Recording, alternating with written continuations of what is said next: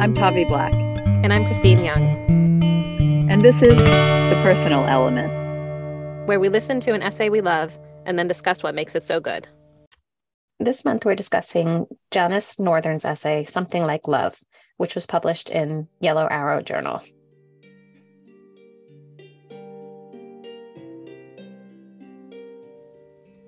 Something like love. Daddy sat in the kitchen, waking enough from his brain's oxygen-starved doze to tell me a joke, a groaner I'd heard before from his collection of cliched and sometimes politically incorrect stories. "Did you hear that the Pope has bird flu?" he asked. He caught it from one of his cardinals. A few days before, my brother had called. "He's going downhill fast," he said. "Should I come?" "I don't know. I can't tell you, but I don't think he's going to make it till Thanksgiving." My father's trips to the hospital had suddenly become a weekly event. Each time, the doctor administered heavy doses of Lasix to drain the fluids Daddy's heart could no longer pump. He'd then come home for a few days, the fluid would build up again, and the cycle would repeat. After my brother's call, I made the 6-hour drive from Kansas to our farm in Texas. Daddy was out of the hospital for the moment, and I watched what had become his morning ritual. He'd step on the scale and weigh himself, the number creeping up a pound or two each day, feet so swollen that the skin stretched, paper thin, like balloons ready to burst.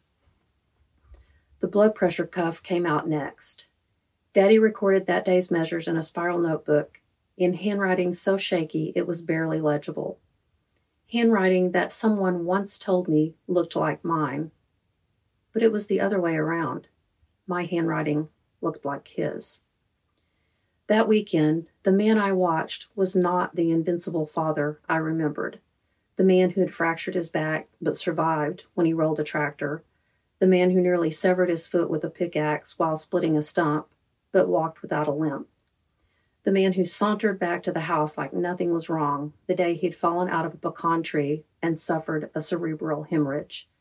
That father kept telling jokes, bluffing his way through mishaps, and telling doctors that he beat his wife up every day, meaning he got up before she did in the morning.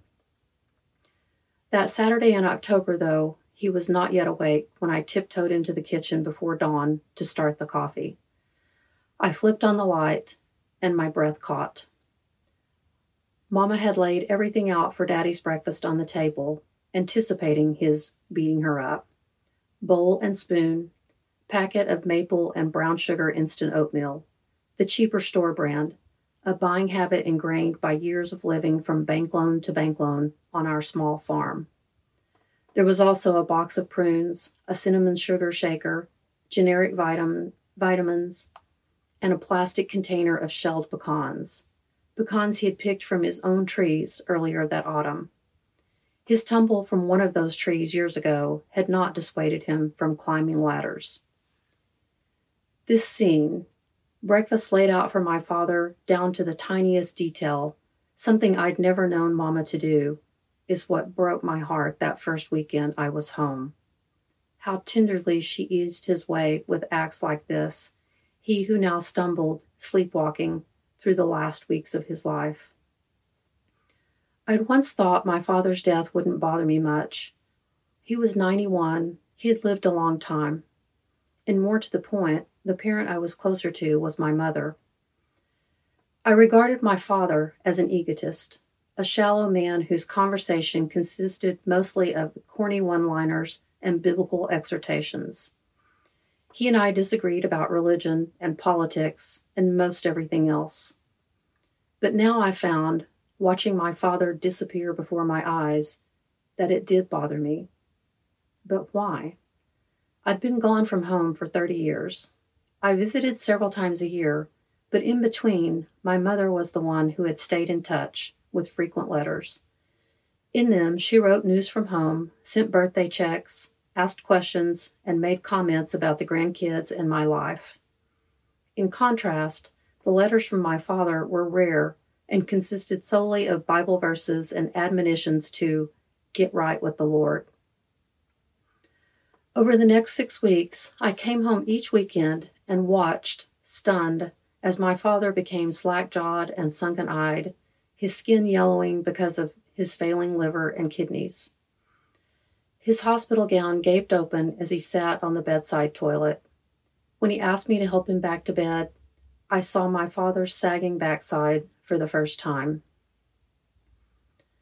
I drove home to Texas on the last day of his life and sat by his hospital bed with my mother. My brothers were on their way. His breath came in ragged gasps now, with long pauses in between. The doctor told us, gently, this sound, this death rattle, meant it was almost time. He waited for you to get here, Janice, my mother whispered. My mother held him and cried on one side, while I held him and cried on the other side, as Daddy gurgled, gasping for breath, until finally he was gone. Most of those last weekends are a blur now, but what has never faded is the piercing grief I felt that first visit when I stumbled into the kitchen in the pre-dawn dark and discovered the bowl, the spoon, the oatmeal, that simple morning still life my mother had laid out for my father, and with it, my realization that he was dying. Today, I think about that man whom, truth be told, I didn't like very much. As the years have passed since his death, I find myself examining his life by writing about it. I write about his hardships growing up poor with a stern father who made him cut his own switches for whippings, who made him work on Christmas Day, and to whom words of love did not come easily, just as they did not come easily to my father. Writing about him has freed me from resentment and has opened a space in my heart for understanding. I recognize now what I felt for him in that surge of grief that overwhelmed me that October morning. To my surprise, it was something a lot like love.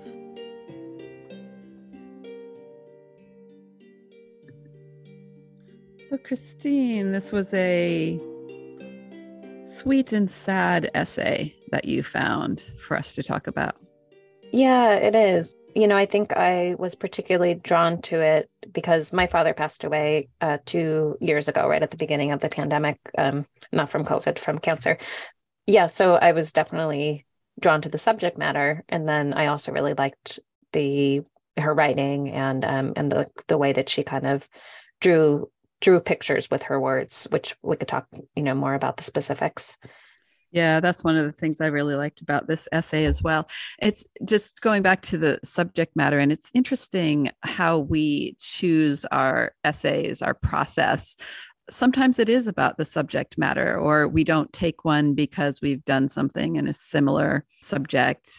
So much of what we read and what we talk about in our lives really has to do with what's going on in our lives, right? Mm-hmm. On the podcast and in our lives. And I think about, the charities I give to, well, it's something that's touched my life, And so for this, the essay, my parents are still alive.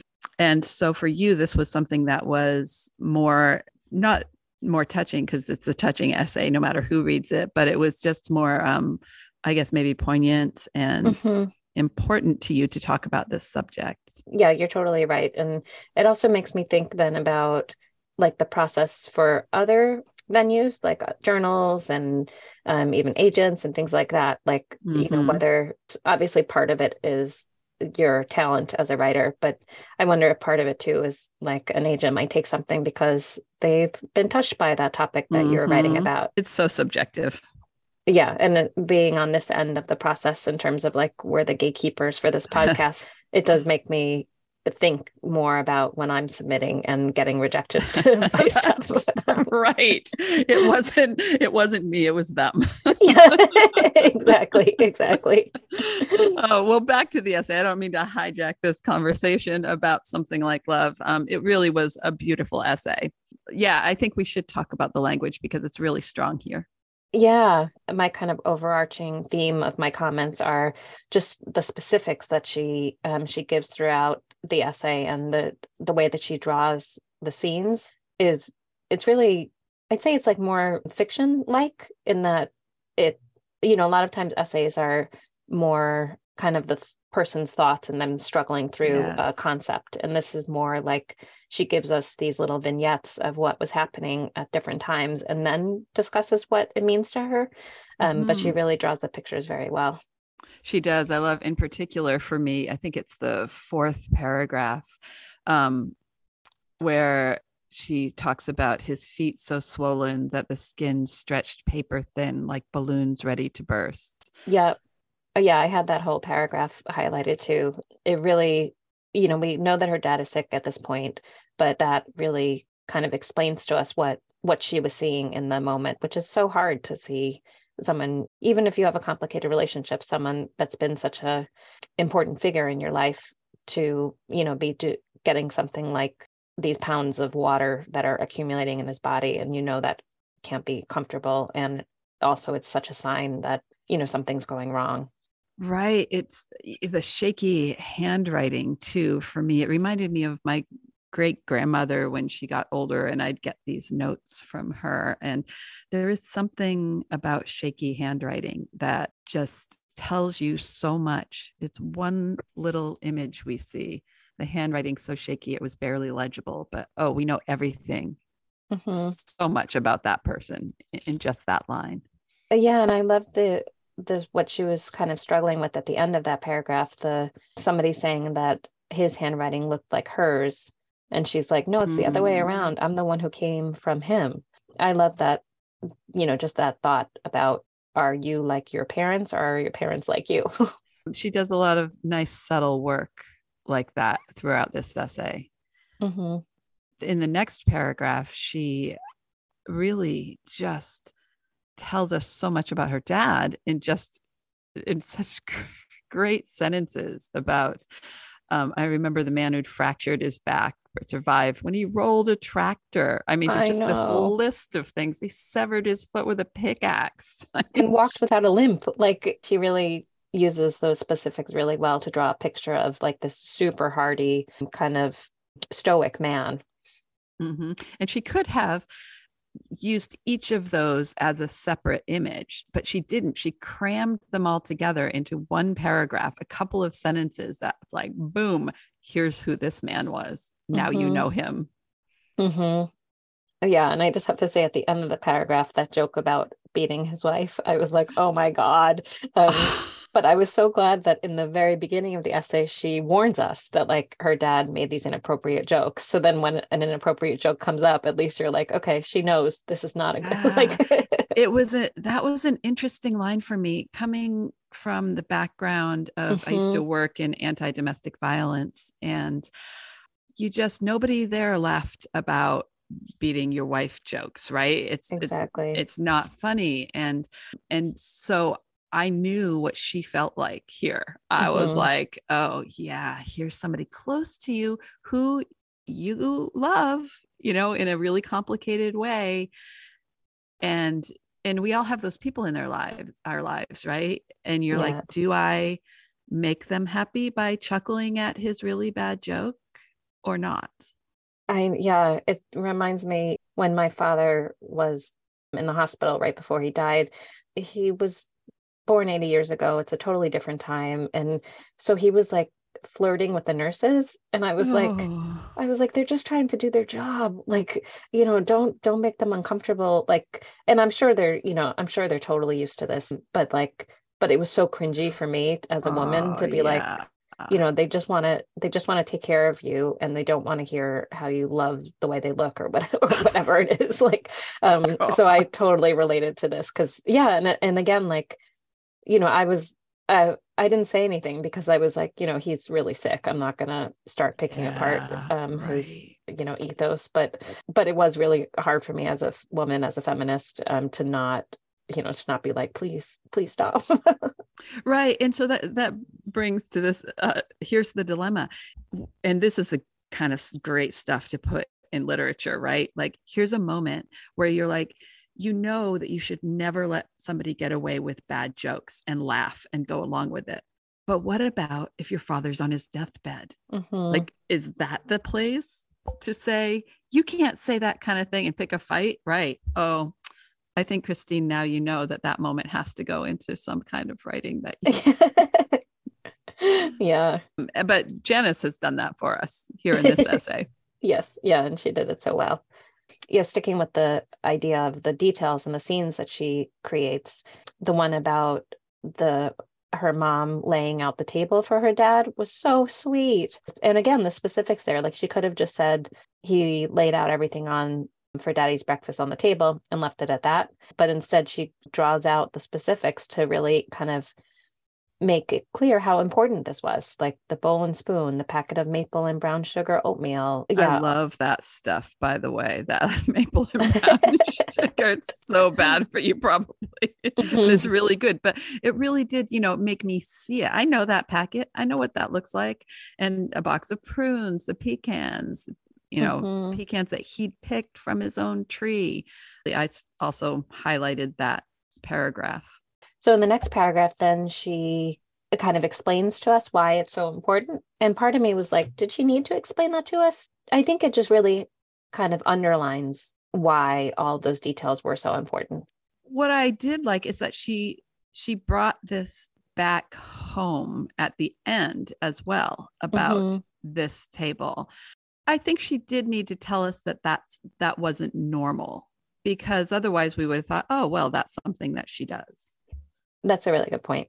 For me, this next part was what really drew me to the essay and what deepened it so much for me, where she kind of draws out her complicated relationship with her dad. And she's so honest about it. And I found that really refreshing. I don't think I would have been drawn to the essay if it was just about a uncomplicated father-daughter relationship where the father dies. Like, yes. I feel like that's been done a million times. But this was like, it was so honest, and it really told us a lot about how even in these complicated relationships, you do still grieve in a really deep way. Yeah, and it reminded me of, I was at a friend's parents' funeral, and he gave the eulogy for his mom, and he didn't sugarcoat things. He really went into like, these were things that we had trouble with, and it was just so different than any eulogy I'd ever heard, that where you're really just singing the praises of the person, and it did make it feel a lot more meaningful, because even in the best of relationships, things are complicated. So like just calling that out and not, I don't want to say lying, but not kind of brushing over those difficulties, I felt so proud of him for being able to do that. Yeah, it's interesting. Alice Block, who did one of the essays a couple of episodes ago, Lenny, she actually was thinking about writing these essays called honest obituaries. Whoa, I love that. Yeah, about what people were really like, because those obituaries rarely ever talk about how people actually are. People are complex. They're layered. They're not always nice. They're not always, everybody loved them. And I think that she does a little bit of this here in this essay. The line for me, I'd once thought my father's death wouldn't bother me much. I mean, that's what you're talking about, the honesty there. Like, I bet a lot of people have had that feeling about people in their lives that haven't really been the best relationships. So yeah, I mean, I've been there with other people's deaths. That it's complicated, and that's what makes this a really nice essay. Another really poignant detail that she gives is when she sees her father's sagging backside. I'm like, oh, it reminds me of what she did at the beginning, which we talked about, the swollen skin, stretched paper thin. In the same way, like that sagging backside really, you're like, oh, he's old. Like that paints the picture so well of just his advancing age. Yeah, the hospital gown gaping open as he sat on the bedside toilet. I mean, she really paints these kind of graphic pictures that are maybe a little hard to see. Yeah, and you're right, the bedside toilet too, that like obviously a sign that somebody's really sick if they can't make it to the regular bathroom. Yeah. The other thing that I like that she did is that she talked about him with the Bible verses and the admonitions to get right with the Lord. And I like that she didn't put a real judgment on that. I like that she might have gone off and said, I don't believe in that. I don't think that's the way you should talk to somebody, but she didn't. She just left it for us to go like, oh, wow, that's the way he talked to her. All right. Yeah, and you're right. And that's interesting because I wonder, neither of us are particularly religious people. So I wonder how a more religious reader would take that. Like maybe they would take that as like, yeah, your father should have been saying that to you if you weren't living according to the Bible or whatever. Yeah, it's interesting what we kind of bring as readers to an essay. Mm-hmm. So one of the things that I wanted to mention too is that my first knee-jerk reaction to this when you first asked me to read it for consideration, Christine, was that she called him daddy. I mean, I really had like I don't know, a grown woman calling her father daddy, or just even daddy, the word itself, brings so many connotations in this culture. And I was like, why is she still calling him daddy? But I have to say, after reading it, it does lend itself to us understanding this Texas family. I mean, because that's not unusual. I lived in Texas briefly, and that's not unusual for people to call their father daddy. I did when I was a kid, call him dad now. But I think it was important for this essay with the Texas theme, for me. I didn't have the same visceral reaction to daddy that you did, but it did, like you said, make me think of the South, because as somebody who grew up in the Northeast and now lives in California, like I don't know anybody who would call their parents daddy or mommy as an adult. So it did kind of set it in a place for me. And then as we're getting to the end of the essay, I feel like she's so stark when she says, today I think about that man whom, truth be told, I didn't like very much. And I'm like, whoa, that is so honest. Yeah, I was just really impressed with the honesty there. Yeah, she's not glossing it over in any way. He honestly sounds a bit hard to like with this picture she's painted of him, that he wasn't very loving. But I really, really liked that she tried to understand him in this. I mean, and then you read that about him, and we all have a bit of empathy for him suddenly, knowing how he grew up with his father made him cut his own switches for whipping. I mean, okay, you can understand. And I think we all try to do that as we write with our characters in fiction, to even your worst characters, you try to give them some love, give them some reason why they are that way, so that your readers can try somehow to relate. Yeah, I really loved that too. And it did round him out as a character. And, because nobody's all good or all bad, and everybody comes to the way they are, based on their own backgrounds. Yeah. And I think about this a lot with parenting. Like, I feel like the goal is that like each generation is doing a little bit better than the one before, but I don't know that you can make like a huge leap from, like I'm sure, well, if he thought about parenting in the way that I think about parenting, like, he might have thought like, well, I'm not hitting my kids. So that's, that's huge. And that is a huge leap. Yeah, but that doesn't necessarily mean that's enough. Yes. And I like that she came to, this ending, as the title suggests. To her surprise, it was something a lot like love. It is really interesting how we love our family no matter what. I mean, even if they were awful, there is some love in there. It's the attachment. Yeah. And I think what's been interesting to me with grieving my dad is, so I live in California. My dad was in New Jersey. It wasn't like we saw each other all that often. It wasn't like he was, coming over every week. And so I was like missing him there. But there's just this weird knowing of that, like your parents are somewhere in the world. And then when they're not, it's just a strange thing. Like, so then when I think about him, I think about the fact that he's not here versus, kind of picturing him in his living room in New Jersey. And I feel like, I wonder if she went through that as well, because I feel like the end paragraph kind of gets to that more complicated grief when you either have a complicated relationship with the person and or they're not like a everyday presence in your life. Yeah, I've thought about that a lot. I lost a really close friend a few years ago, and we didn't live near each other. And I've thought about that. Like, what's the difference between her being on this earth or not in our relationship? I mean, I didn't talk to her that often. I didn't see her that often. It's interesting. I find myself thinking, oh, I should tell her this next time we talk. Still years later, right?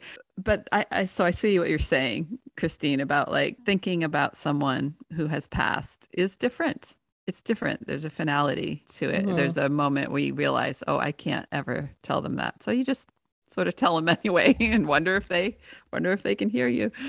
I know. Yeah, I'm forgetting the name of the movie, but it was I think it was a Pixar movie about the Day of the Dead, the Mexican tradition. And I didn't know this about the tradition, but at least according to this movie, they were saying that the remembrance of a person is what keeps them alive. Right.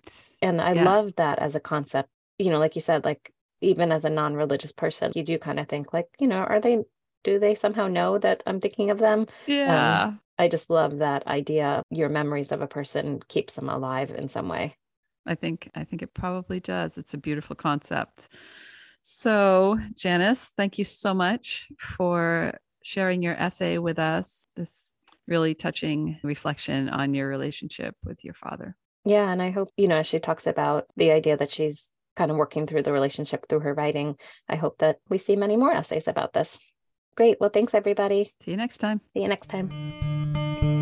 To learn more about this podcast, visit us online at personalelementpodcast.com.